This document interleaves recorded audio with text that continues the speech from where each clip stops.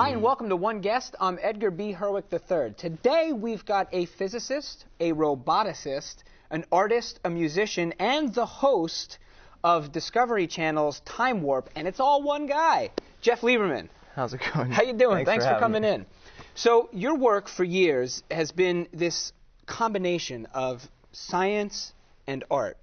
Is that something that's been intentional? How has that sort of happened? I would say it's kind of an accident. I was really good at math growing up, so I got really into the sciences. And generally in our education system, the only people that get into science are the people that are good at it naturally. That's our right. education system does not really help people get emotionally involved in science. But on the other side, I was really heavy into the arts and started through my 20s to realize that those could be aspects of the same thing, and trying to realize that we can use science and cover it with artistic experience to have an emotional experience with people before an intellectual one. Yeah, I mean, it's interesting you talk about it. I mean, you say emotion and everybody goes artistic, right? But to talk about science as having an emotional experience it's fascinating, and it's kind of inspiring to think about.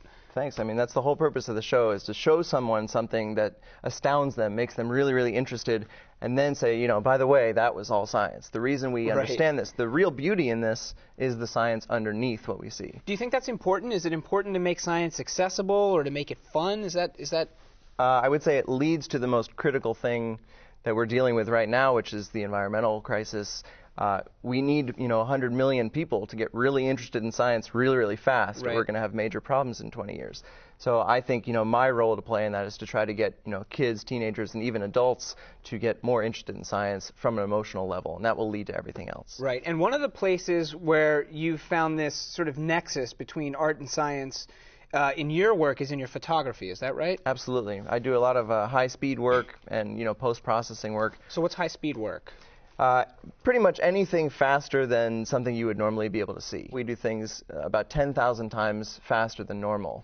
So, So just a little bit faster. A little bit faster, and that technology is really new, but we can actually watch a bullet crawl across like it's nothing and, blow things up. And some of my photography work takes a millionth of a second and just lets everyone really study that little brief instant of time. Wow, a millionth of... And how fast is your eye just normally processing stuff? You wouldn't process a millionth of a second. Absolutely not, unless you had a really brief strobe that only showed you that millionth of a second. The way that your eye works is a thing called persistence of vision, and the cells that are processing that information fade that light away because it's a chemical process over about a 30th of a second. And that's how a TV works. It presents 30 images a second, and your brain doesn't notice that they're separate images. Right. So in your work, you're taking these moments, you're isolating them, and you're finding really beautiful things.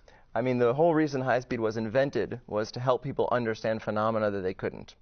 So what kind of things are you photographing? We'll do everything, from human behavior, the best people at baseball, hockey, etc., to scientific phenomena. There's, we can blow up things. We can everything from that range of super fast, tiny things, microscopic things, to astrophotography and showing people the universe. Yep. Well, if there's one thing that would make science more accessible, it's letting them know that blowing things up is science, right? Blowing things up is extreme science. Excellent. Well, thank you for sharing with us a little bit about extreme science and your work. You can see more about Jeff and his work on our website, wgbh.org/oneguest. Speaking of time, we're out of it now, so thanks for coming in. We'll see you next time on One Guest.